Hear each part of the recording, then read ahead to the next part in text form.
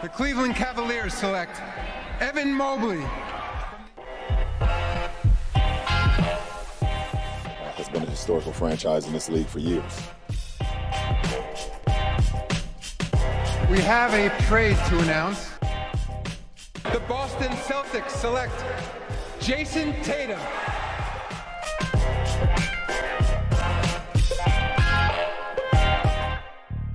Hello, everybody. Welcome back to the NBA Front Office Show. We took a little day off yesterday to rest up a bit because we know the trade deadline's coming up and the slow news days are going to be few and far between. So today we are back at it. We've got a lot more to get into. Some stuff on Ben Simmons, some stuff on Lonzo Ball, a weird situation with David Vanderpool. We'll talk about that.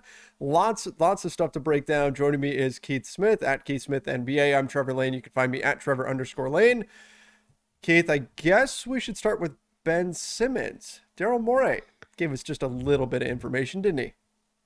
Yeah, he did. He gave a interview, not completely uncommon for I believe his title is now president of basketball operations, but a decision maker to go and give an interview to the media, and in it he talked a whole lot of things.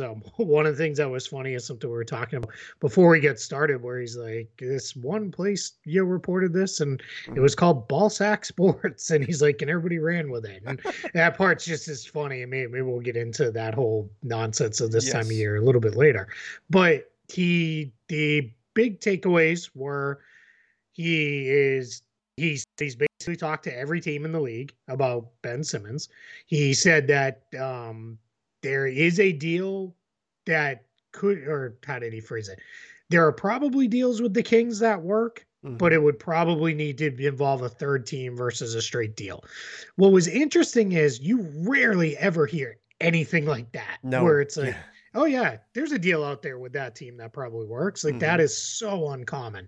But yeah, I mean, that's what he said. And then he also kind of finished it off with, but don't expect anything until right around the deadline, which is just more, he's been down this path several times and knows generally it's, when you get into deadline week, which is still a couple weeks away. And also that, if this has to, it'll go into next year and or next summer and the off season and go from there. So kind of a non-update except for that Kings thing, which was kind of wild. Here's what I think this is, because Daryl Morey's not stupid. Far from it.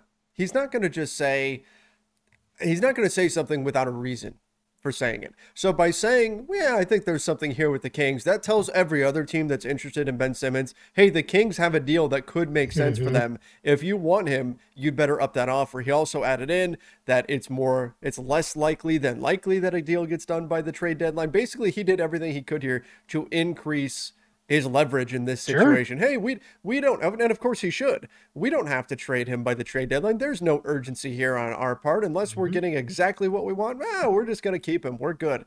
Whether or not that's how they actually feel, that is, of course, the right tone for a general manager to take. Absolutely. So that's just kind of, it's the game within the game here that's being played out right now that we see go on every time this time of year comes around. Yeah, and I think, too, one of the things he was asked about was do you have to add something to Joel Embiid, or are you wasting the season of Joel Embiid? And I'm very much paraphrasing, so please don't jump on us if we're getting the quotes a little bit wrong. But he basically said, no, like we like what we have. We think we're doing pretty good. And you know what? He's not wrong. They're 26-18. They're 8-2 in their last 10 games. They are now 2.5 games out of first in the East. The East is just so tight. 1 through 6 is a 2.5 game difference between Chicago and Cleveland. And then you've got a couple teams behind that. If the Hornets have played better as of late, they're 7-3 in their last 10. And then if any one from the Washington, Boston, Toronto, New York group ever kind of pulls their heads out of their rear ends, they could probably start climbing up the standings too. So yeah, it's just, I mean, it is super condensed and packed there. And I think what's really interesting is that you can look at that two ways. You can say, we don't need to do anything. We're already pretty good, where there's no reason to rush this. Or you can look at it and say, Well, if you're already this good and in this good a place, what if you Yep. go replace that zero you get from Simmons every day with something? Would you jump up the standings even more? And that's the kind of back and forth. And that's the conversation that's playing out in Philly's front office. I don't know who, because I would never say who, but I know there's someone in that front office who every day when they meet as a staff is like, we got to do it. We got to trade him. We got to Oh, go get sure. what we can Yep. to go all in, because you don't want a bunch of people that sit around and have the exact same ideas, because then you get groupthink and that's not productive. Echo But chamber. yeah, and then there's people on the other side saying, we can be patient. We don't need to do this. And and that's how it's playing out right now. So long story short, don't expect a Ben Simmons Woj bomb in the next week here. Probably, if anything, it's going to go right down to deadline week. Especially if Morey feels fairly confident that, hey, maybe, if we decide that we want to go this route, there's a Kings deal out there that makes sense. Yeah. Cool. That deal's not going to go anywhere in the next 2 weeks or whatever. He can sit back and say, all right, let's see what else comes in. And then if we decide that we definitely want to trade him, all right, then maybe we do this Kings thing, or maybe the Kings up their offer, whatever. Let's see how this plays out as we get closer to the deadline. And that's where we could get a pretty exciting February 10th, which would be good for you and me.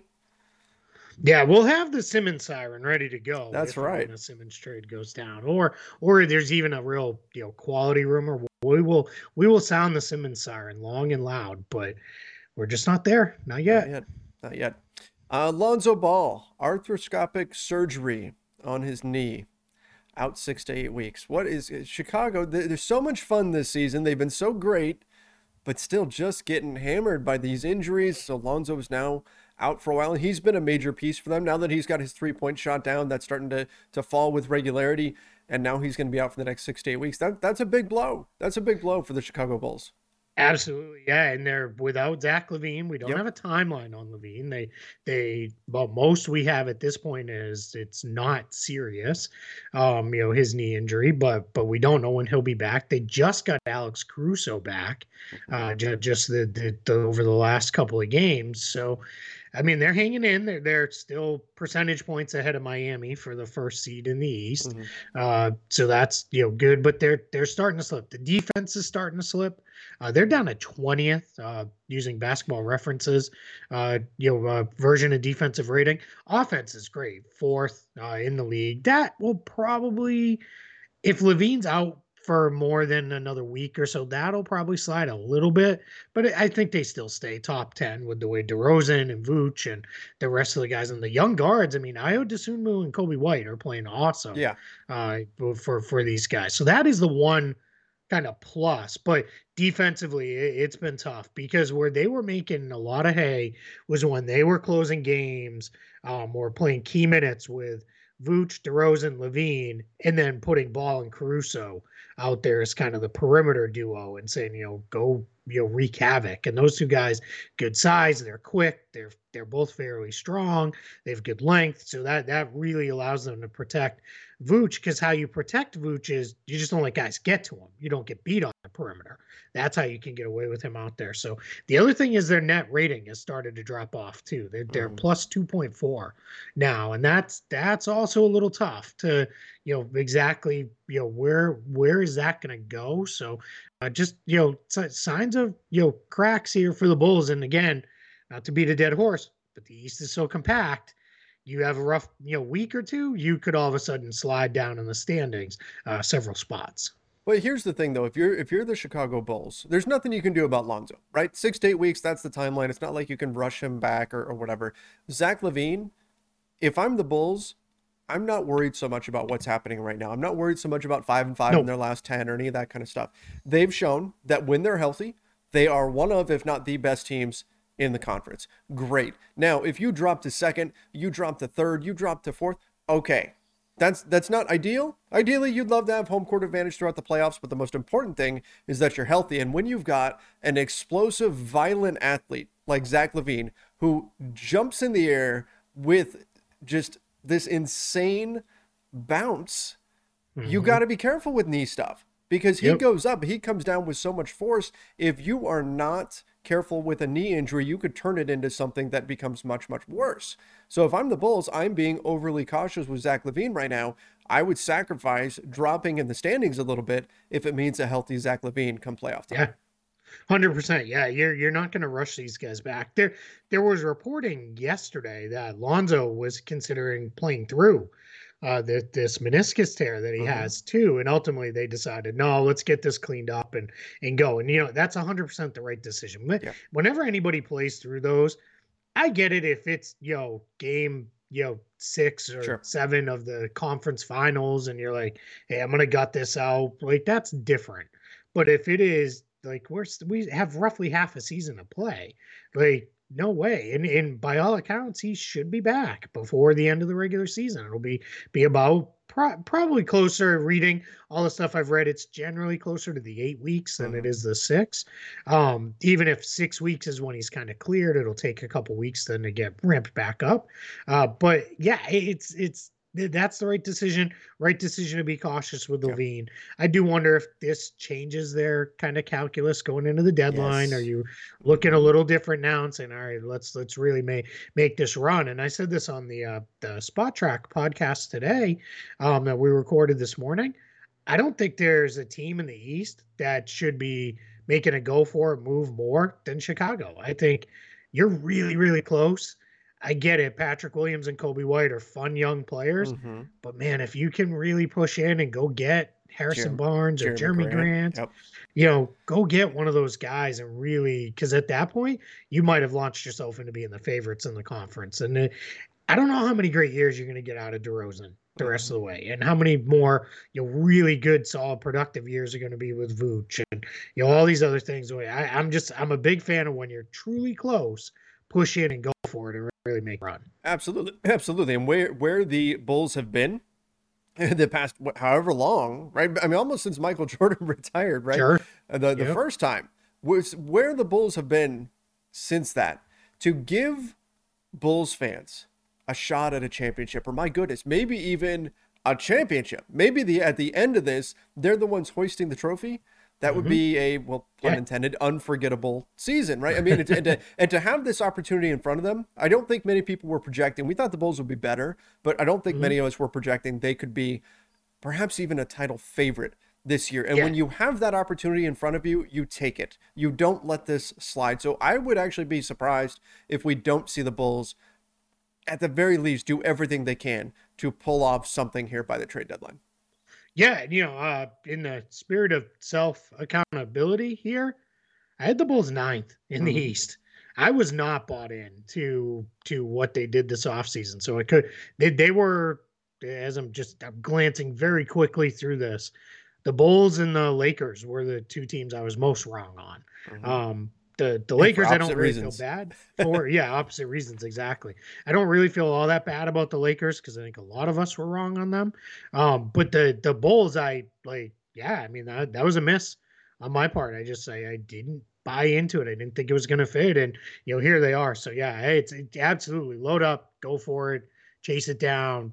Do what you got to do because it's just, you don't know. You can't go into this saying, all right, we've got a window here of 4 years, or anything like that. It doesn't work that way. It never ends up going that way unless you're, unless you're a super young team that's got all these pieces. But look at the Celtics, right? We would have said a few years ago, man, they just started that window. When they made that East Finals when Jason Tatum was a rookie, we would have said, well, that's it. I mean, LeBron's out of the East now. They're going to run the East for the next several years. And I mean, they made it back to the conference finals again a couple years ago, but now it's starting to go sideways and doesn't look as good. So if you're close, go for it. That's always my opinion on that. With shorter contracts and player movement the way it is, there's never a guarantee that tomorrow is going to bring the championship that you don't get today. So something you got to go for when you have the opportunity. Absolutely. The Denver Nuggets did free up a roster spot in their recent trade. However, and that got them Bryn Forbes.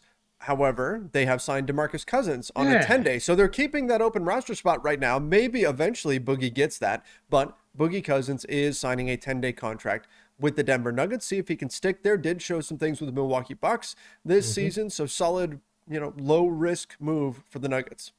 Yeah, and they put a lot on Nikola Jokic. kind of by design. They had to, just with no Jamal Murray and then Mm-hmm. Michael Porter Jr. going down. But their backups, Jermichael Green's been out for a little bit now. Jeff Green is having to play more than I think they're comfortable with at this point in his career. And then Zeke Naji has had moments, second year player behind them, but you just want one more guy. And if Cousins can come in and give you 10, 15 minutes a night where Jokic can get a little bit of a breather, that's great. That'll help preserve him as they go. And I mean, and it's, I get it though. If you're Michael Malone, it's going to be hard to take Jokic off the floor because he's just so good. I mean, he was great last year when he won the MVP, and he might be having an even better season this year. I mean, he's been that good, but yeah, I mean, and you're right. Do it as a 10-day, kind of keep your flexibility, see what comes, and go from there. It's like not to be rude towards DeMarcus Cousins, but teams weren't exactly jumping at the chance to sign him, or he would have been signed by now. So this is a good opportunity to good for him, see if he can stick, and good for the Nuggets to keep that flexibility. Exactly. Similar to the reason why the Lakers have kept Stanley Johnson on a 10-day contract. It may end up not being needed. It may be that the opportunity to use that extra roster spot to take on a salary in a trade or whatever it is that you're going to do with it just never appears. But unless you keep that flexibility, then you don't have the possibility of that being out there. And so who knows what's going to fall into their laps in the next 10 days. So might as well keep him on a 10-day contract for now. And then when the time comes, if you still have that open roster spot, you still want him, cool. There you go. David Vanterpool. Did you see this, Keith?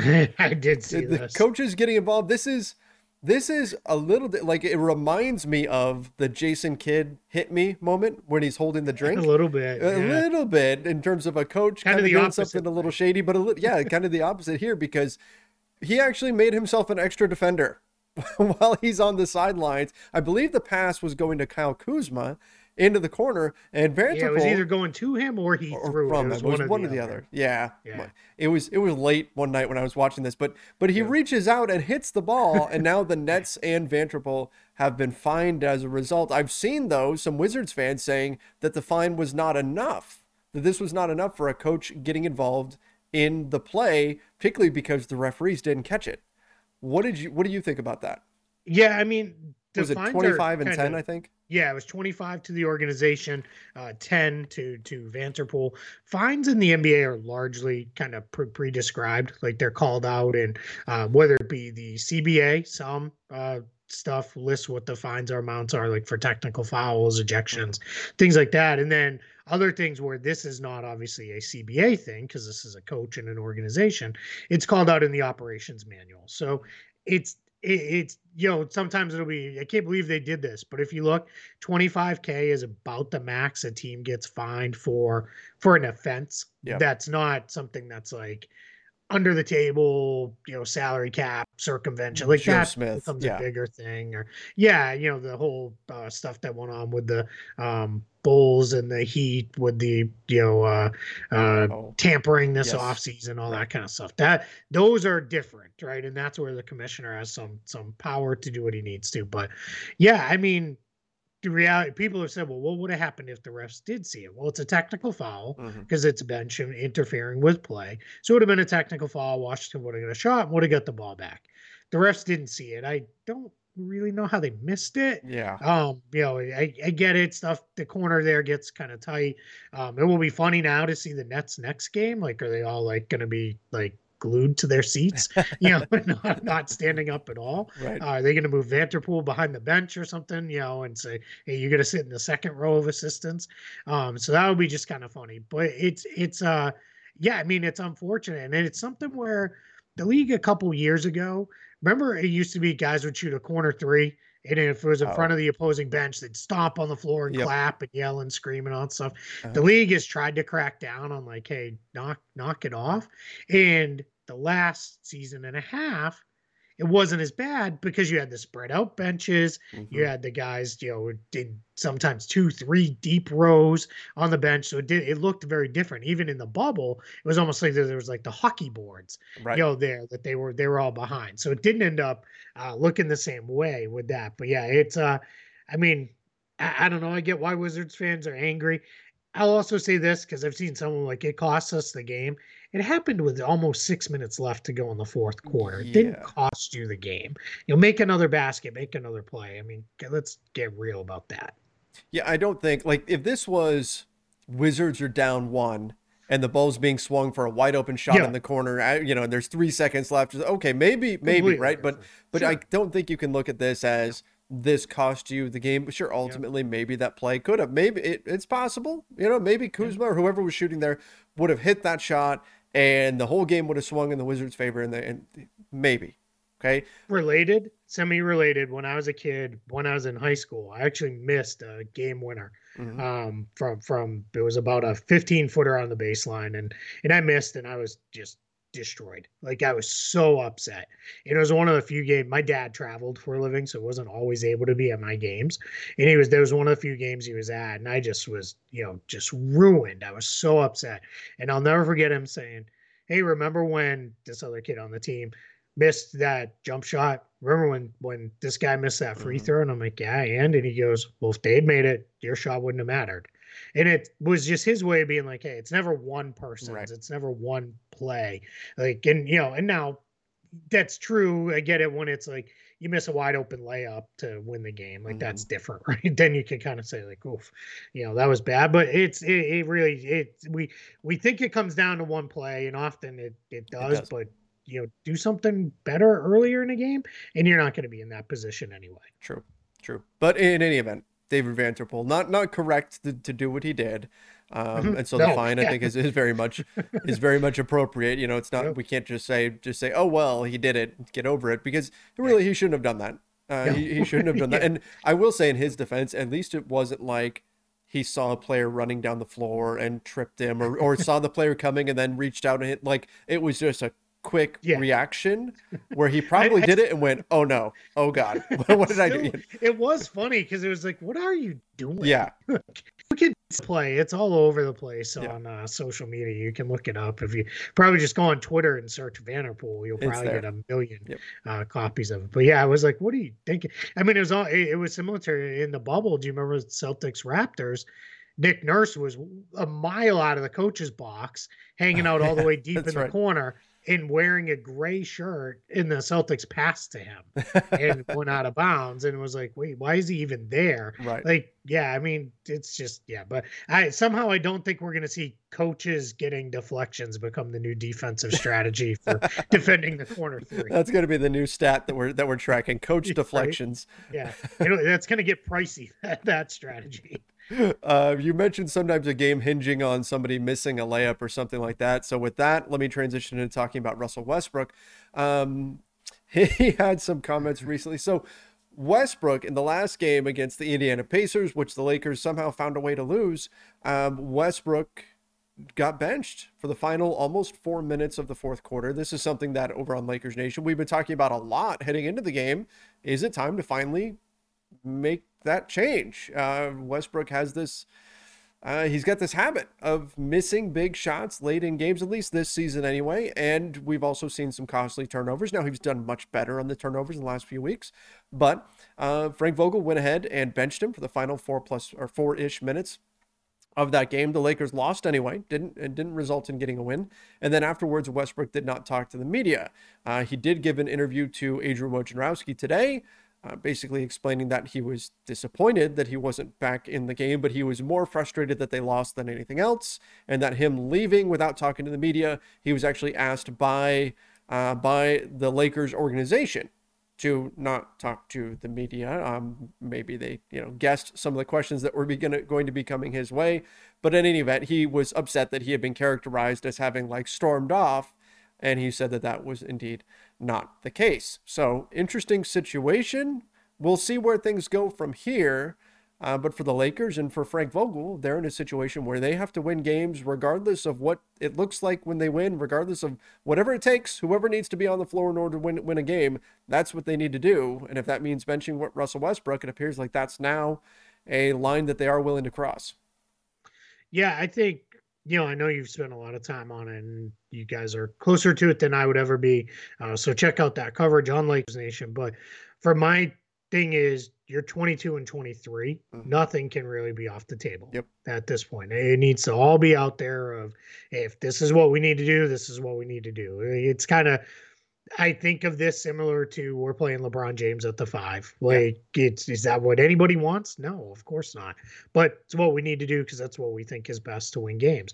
I will also say too is I'm not going to say Russ might not have made a few plays in that final 5 minutes or so of that game to help them win, because he may have.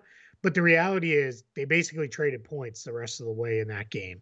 I want to say they were down 7 or something, and they lost by 7. I know it was 10-10 was the scoring for both the Pacers and the Lakers after Westbrook was taken out of the game. Yeah. So it's not it's not like you can look at it and be like, oh man, he was out. Look how great we were. We made this huge comeback that just fell short. That didn't happen. It also isn't, you don't have the ammo to say, well, taking him out, see what it ruined everything and we fell completely apart. I think the reality is this is probably much like, if you'll believe some reports, Frank Vogel's coaching status, it's probably a game by game thing. Yep. Where it is, all right, if he's going good, you keep him in. If he's not going so good and you've got, I don't know, you've got Austin Reeves is cooking, you play Austin Reeves because there's just, you don't, this is now gone past the point of you don't need to have him out there if he's not playing well.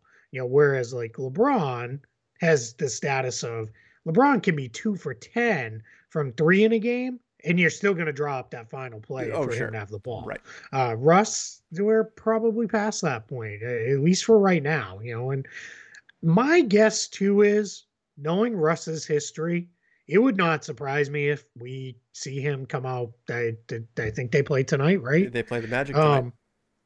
Well, it's the Magic, so it maybe isn't the best example, but let's just use it anyway. He may come out and have one of those 40-point triple doubles where he's just a dominant machine, because we see that sometimes with him. When you challenge him, then it's like, oh, you don't want me to shoot jumpers? Fine. I'm going to take it to the basket every single time. And then people go into, well, why can't he do this every night? Well, because he's old and he can't do that every night.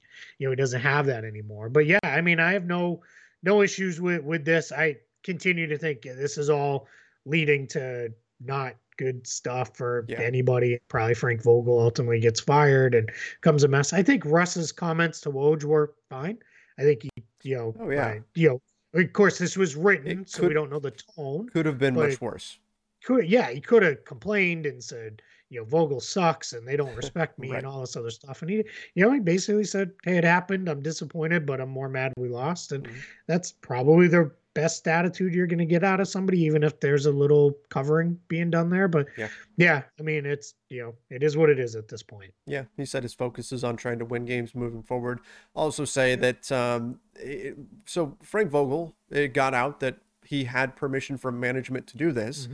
And in general, it's kind of a weird vibe. Like, why should a coach have to go to management to get permission to manage their players?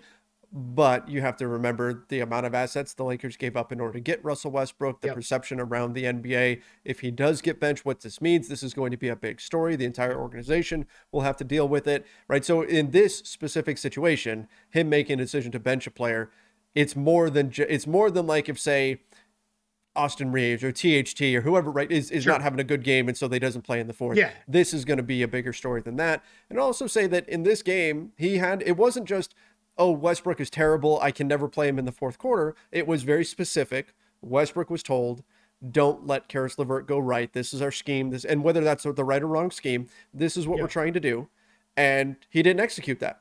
And so Frank Vogel said, okay, well, then I'm going to put in somebody who will do what I want them. Now, again, Karis LeVert went off anyway. It didn't end up mattering.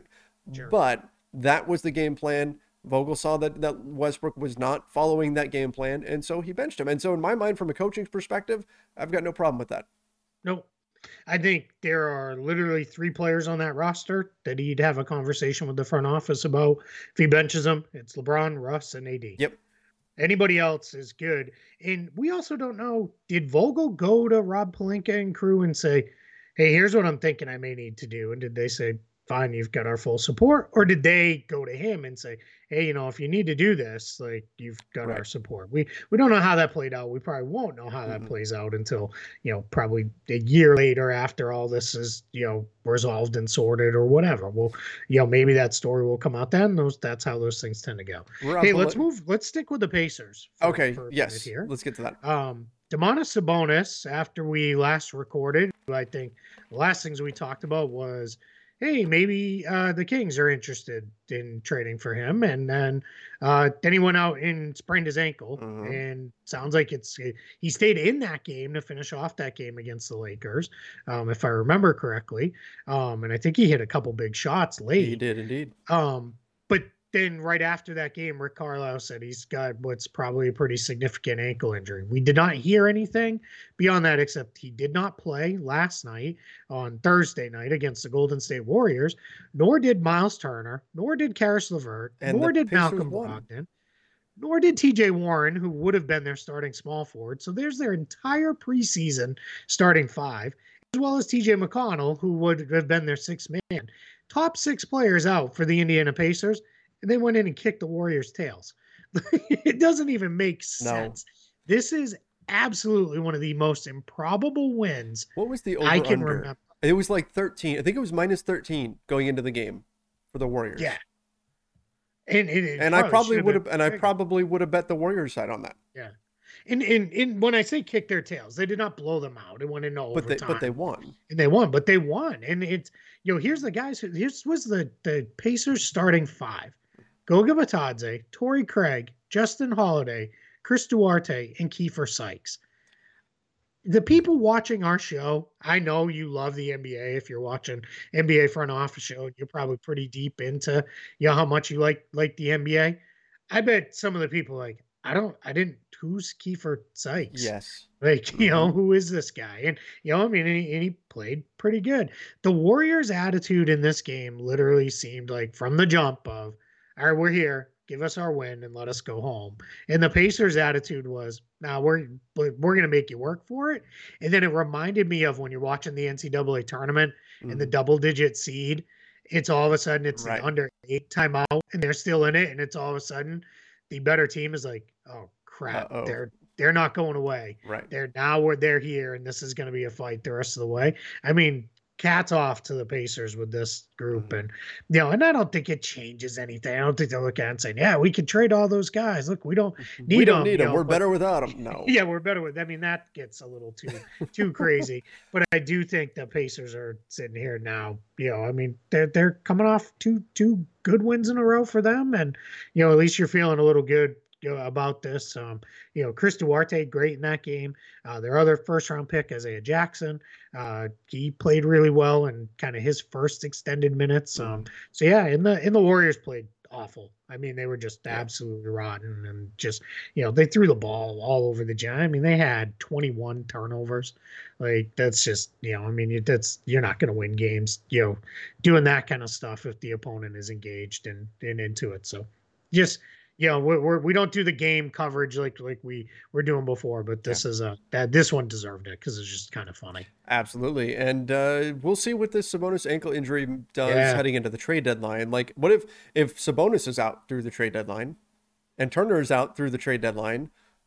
What happens with the Pacers? I mean, you can certainly still trade these guys, but our team's going to be as willing to give up stuff if they're currently injured? We'll have to see what that looks like. The Nets, speaking of trades, the Nets are going to try to find a new home for Paul Millsap, someplace where he can get some more minutes. It shouldn't be tough to find a deal there, but certainly Millsap hasn't quite provided what the Nets were hoping that he would. And I mean, I guess good on them to honor his request here and try to find a different place for him to play, maybe where he can play a little bit of a bigger role. Yeah, I mean, we're at the point now with the Nets. He was inactive last night, which is probably likely to be his status now moving forward that this has come out. But they are starting two-way players and late first-round picks and those kind of things with guys out up front. And Millsap still couldn't crack past those guys. So I think the Nets are really kind of looking at it as, hey, it's just not going to be a thing here for us. I think it's clear now too. He is very much a 5 now. I don't think he has the foot speed to play out on the perimeter as a 4 anymore. I just don't think that's workable. But some team will say, we could use a big. Sure. We can use one more guy. He's on a minimum deal, so very easily movable. And I'm guessing the Nets may want to do this without even anything coming back. So that way they can open up a roster spot, which either will be helpful for them at the trade deadline, or what they can do then is convert one of their two-way players, Kessler Edwards or David Duke Jr., who have both played very well for them at times. But the reality is Edwards is starting, and you get overly reliant on a two-way player, you're in trouble because they're not playoff eligible. Right. So if this becomes a situation where you think at all either Edwards or Duke might be a playoff guy for you, then you have to get a roster spot and get them converted over. So yeah, my guess is this will come down to probably closer to the trade deadline, and then some team that's hey, we could use a big. We'll say, hey, what do you think? Can we make this happen? He was close to going to Chicago and Golden State, I think, were his two teams, if not Brooklyn. And Golden State's a little harder to find the easy roster spot. I don't know that they have one, but Chicago, they've got a cut they could probably make and say, yeah, let's make this work. Sure. Yeah, I think he'll wind up somewhere. Sure. Part of the Cam Reddish deal had Solomon Hill going to the Knicks, and as expected, the Knicks have waived Hill. This was just, the Knicks agreed as part of the deal to eat this salary from Solomon Hill, and now, again, not a surprise, he's out for the season with an injury, so this is what we expected to happen here, and Solomon Hill will rehab, and then he'll try to land with another team next offseason. Yep, and we're hearing Cam Reddish may make his debut this weekend for the Knicks. Sounds like he's getting close there, and they could use. They can definitely use him, but the Knicks they've been struggling a little bit recently. So anybody who can come in and give them a little extra pop, I think would be very welcome. RJ Hampton, just to round out some of our news for the Orlando Magic, out 2 to 4 weeks dealing with an MCL sprain and a bone bruise. The 2 to 4 weeks, that raises my eyebrows a bit there. It wouldn't surprise me if it's longer, because these are the kinds of injuries that can linger. I hope it's not. I hope that he gets back as quickly as possible. But just kind of be aware that these are the kinds of injuries, particularly when you hear such a wide range, 2 to 4 weeks, like it could wind up being longer. That it's just gonna depend on the progression here. And sometimes these are the things that can take a while to. Ask Kendrick Nunn, right? These things take a while. Yeah, and the thing that sucks is Hampton was one of the few Magic players. Tim and Franz Wagner, I think, were the only two that had been available for most games this year. A lot of other guys had been in and out of the lineup, all season long. And Hampton was getting minutes, and that's what he needs. On the plus side, it sounds like Markelle Fultz may be getting close-ish, maybe sometime in the next week or two. The reports here in Orlando, he's been getting into contact practices and the like. They've even, a player's getting kind of close when they let the reporters in at the end of practice and they see that player out there doing stuff. And there's been some snippets of that shared. So he sounds like he's getting close. Still no word on Jonathan Isaac. But yeah, it's just anytime a young player on a rebuilding team who needs minutes is out, it's just time lost. It's just valuable development time that's gone by the wayside. Which means that now if Franz Wagner is the one guy left that is getting regular minutes, or that has been available for most of the season, that means the Magic are now in an only Franz scenario. That's it. To steal your pun. Just like I'm an only Franz account on Twitter. Perfect. Well done. All right. Keith, I know we have a PSA to do on the trade deadline. Do we want to squeeze that one in here today? Yeah, let's do this really quick. And we're probably going to repeat this. Guys, follow your newsbreakers. Yes. If you have to, set up a list on Twitter. Put your notifications on for Woj and Shams. You're going to have the fake accounts that are fake Shams, fake Woj. We've all been gone. For the blue check mark. Yep, look for the blue check mark. Go to their account if something seems off. Like, click on them and go look for the tweet yourself. We've all been caught. I've been caught too. Generally it's someone retweets and I'm like, oh crap, and then I retweet, and in somewhere some 14-year-old is laughing and thinks they're funny. The other ones, though, that are kind of worse, because most of those get caught pretty quick, those fake ones, Yeah. are these accounts where they've got 500 followers somehow. A lot of times these accounts were opened a month ago. And all of a sudden they're breaking major news. Sources. Right. Yeah, sources tell me Ben Simmons is being traded to, San Francisco 49ers and we'll play football now. Like it's like, oftentimes it's, crazy stuff. But it's stuff that's close enough to where people go, ooh, that's happening? Yeah. Yeah. And sometimes it's built off others reporting of, we just talked a lot about Simmons to the Kings, maybe. So it's Ben Simmons being traded to the Kings. Sources tell me. This is not a gatekeeping thing, because neither Trevor or I believe in the gatekeeping that goes on in the media quite a bit. But just if it's that big, Shams, Woj, Chris Haynes, Mark Stein, they're going to get it. Maybe a local Philly writer or a local Kings writer, maybe the one who actually gets it and, gets it out there. It's pretty rare that one of these comes out. As I said to Trevor, I'm okay with dismissing the one time out of a million that one of these random people has actual news and I miss it. And good for them, because sometimes that's how people, get their bump and make their living off it. But just be careful where you're getting your news. And the other thing, we don't need every report sent to the two of us every 5 seconds. Hey, have you heard this? Is this true? Yeah. Yeah. Is this true? One is chances are we don't know. That's not the world we live in necessarily. And the reality is the answer most likely is no, that's not a real thing. So just, a little thing there. I don't know if you've got anything to add to that. Yeah. So I've got a few things. I'm going to produce a little PSA for maybe Instagram or something like that, a very short version. And just here's what I've got. So you've got to check, like Keith has been saying, check your source. Who is it coming from?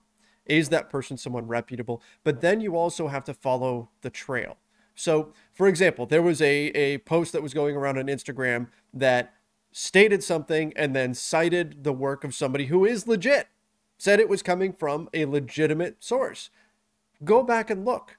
Did that person actually say that? Because don't just assume that because this account that you've never heard of is saying this person said that they actually said it. I found a lot of stuff in that realm that has been completely wrong, where they're just attaching someone legit's name to it to make it sound better and get themselves more followers, more clicks, whatever it is they're looking for. You'll also find people who will twist things so that the headline will read whatever it is. You want to call it clickbait, right? But who the headline will read what they want it to say, even if the actual subject, the actual quote or whatever they're getting says the opposite. People are unscrupulous with this stuff. So be careful with that. Be careful who it is that you're listening to right now this time of year, because this is when you get a lot of accounts popping up, just trying to get a lot of followers, trying to get clout, if that's what you want to call it. And they will put out there whatever they think is going to get that interest. They want you to believe that they've got inside sources. And for me, again, like he said, sometimes, every once in a while, one of these might be right. But most of the time I look at it and think, okay, why does this random egg avatar have information that none of the big guys have? The guys who do this professionally for a living don't have, and this random account does. You always have to be skeptical with stuff like that. And then from there, it is lying season. So when you see contradictory information, don't assume that means, oh, this person is full of it. We've seen reports conflict. We've seen the Kings will trade De'Aaron Fox. We've seen, no, the Kings won't trade De'Aaron Fox. What you have to do is read between the lines a little bit and think, who does this benefit? Where is this information coming from? Who does it benefit? Because different sides will put out different versions of their story. So you have to think a little bit deeper. Don't take everything at face value. Enjoy it. This is a great time of year. This is one of my favorite times of the year because there's all these possibilities flying around and it's a lot of fun. But what winds up happening is when you believe the wrong people, when you listen to the wrong people, and you don't do your due diligence in terms of looking at these sources, you can wind up getting very disappointed when a deal that you thought is going to happen doesn't wind up happening. There it is. And that's when people get mad too. It's like, why did, GMX not make this trade? I was told, that this offer was out there. And it's like, you were told that by, Joe 5 followers who, made that up. So Yeah, it's no, we're there. Yes. We're in complete agreement on this. So, guys, enjoy it, have fun, go crazy. It's, a big part of it. Just, take 2 seconds to look at where it's coming from and like, Just be careful. This is weird. Absolutely. And we will do a live question and answer soon. We Yeah. haven't picked an exact date, but I'm talking about within the next few days. We'll do a live Q&A. We'll go over a lot of trade stuff with everybody. We'll take questions and comments. So be on the lookout for that. That's going to be coming. We're here to help people get through the trade deadline and get through it without falling for some of the crap that's out there, frankly. Yep. And you just clinched one of the two of us is going to retweet a fake account within the next few days and feel like a complete dummy. That's right. It happens to all of us, but just there's steps that you can take to try to minimize your chances of being had in a situation like this. Absolutely. All right, everybody. Appreciate you joining us. Thanks for coming in here, and make sure you do subscribe to the NBA Front Office YouTube channel. Turn on those notifications as well, and follow us over on the podcast version, whether you're on Spotify, Apple Podcasts, wherever it is that you listen to podcasts. Follow us there as well. Till next time, stay safe and see ya.